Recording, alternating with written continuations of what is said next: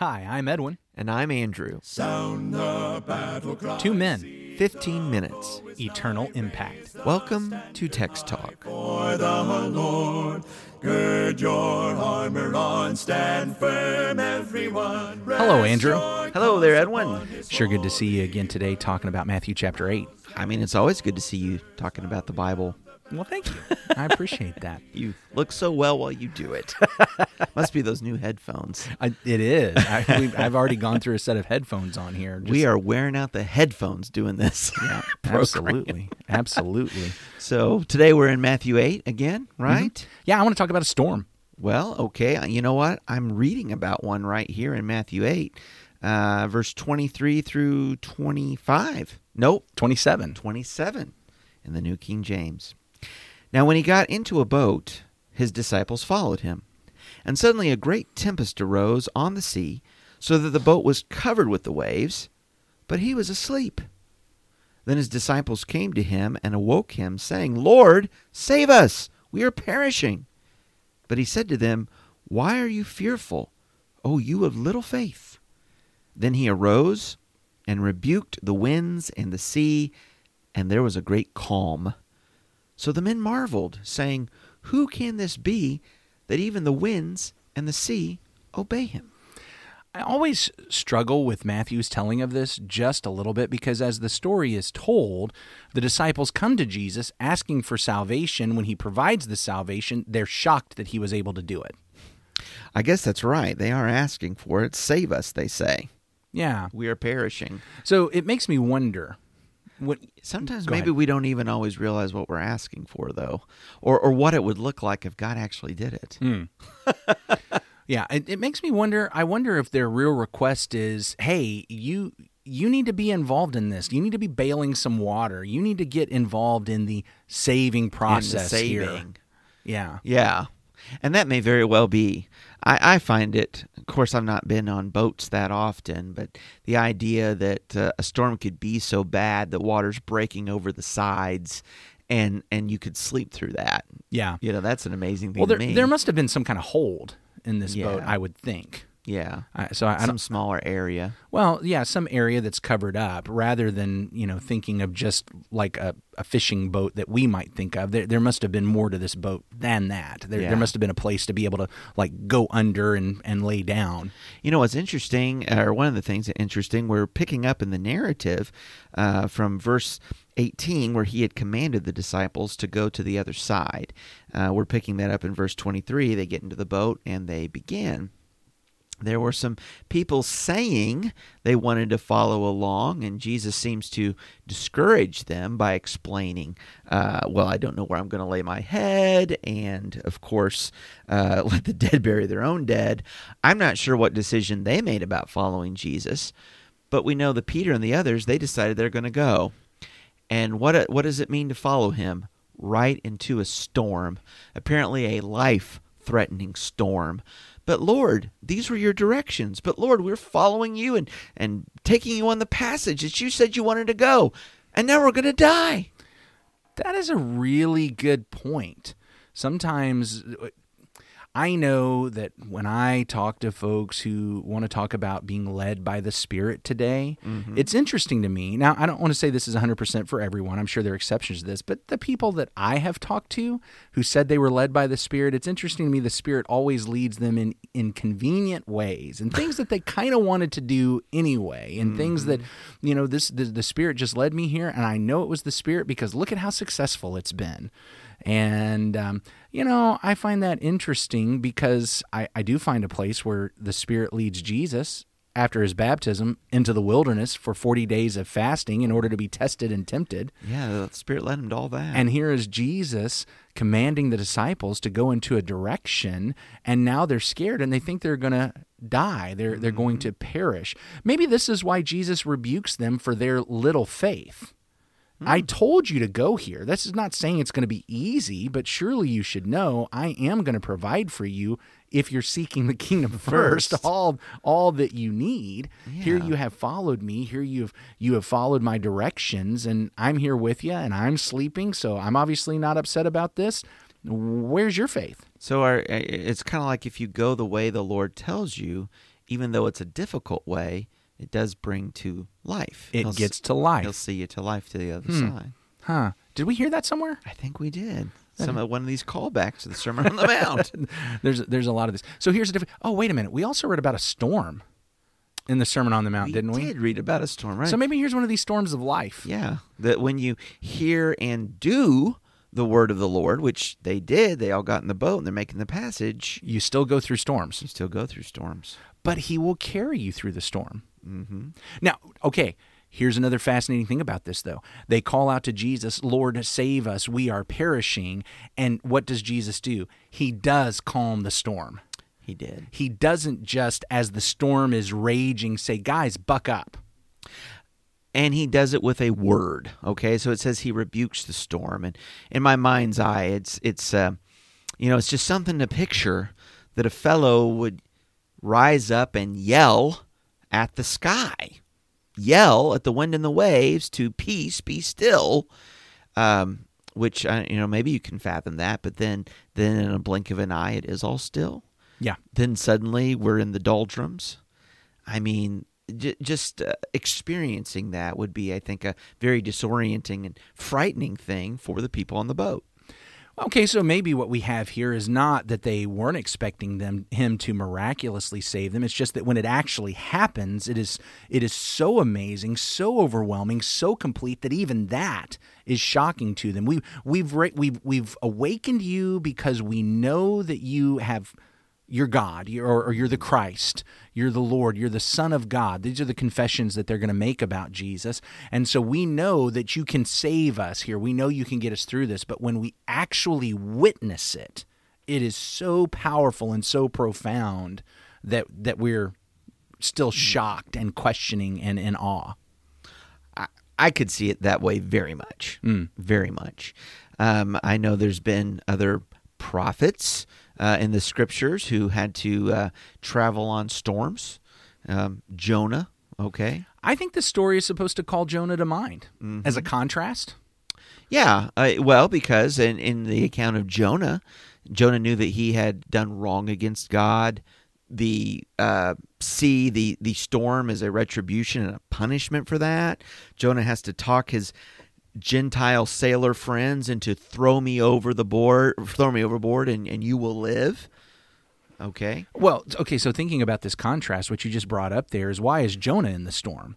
Jonah is in the storm because he is fleeing the Lord's direction. The Lord told him to go somewhere, and he decided not to. He decided to go the opposite way. So now he's run into the storm. By contrast, these guys are doing what the Lord has said, and they've run into the storm. And so that really brings to mind this point that the wise and the foolish both face the storm. Yeah, it does. It's not when I'm wise I get out of the storm. Yeah, and this really brings it to mind that these guys are going through exactly what Jonah went through, but they actually did what he said. They're doing what the Lord said. Now, the difference, of course, is that Jonah, for that sea to be calmed, he had to be sacrificed.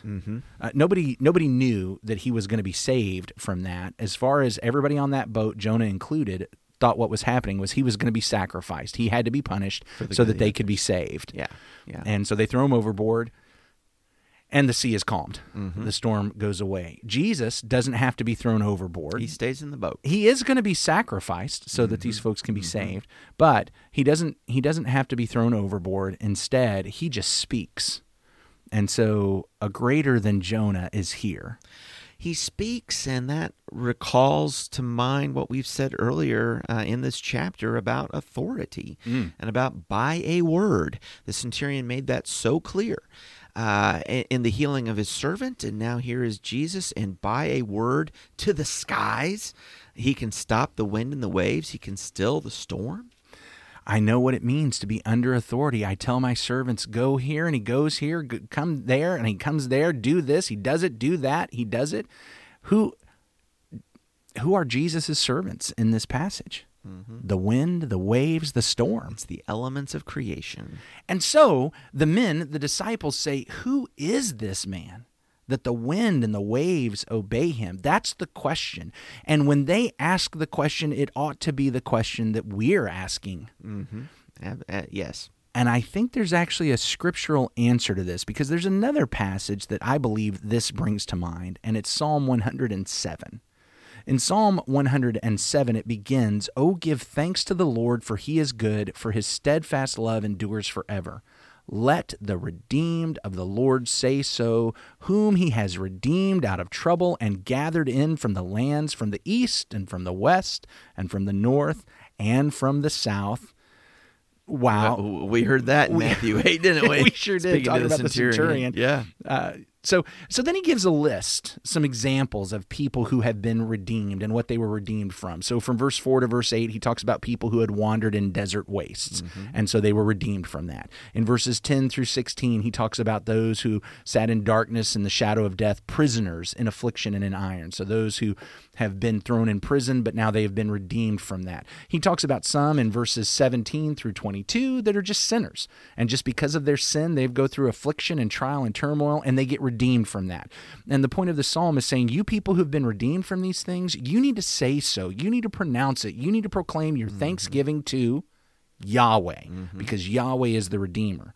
Well, then we start in verse 23. Another example of people who have been redeemed by Yahweh, by the Lord. Some went down to the sea in ships, doing business on the great waters. They saw the deeds of the Lord, his wondrous works in the deep. For he commanded and raised the stormy wind which lifted up the waves of the sea.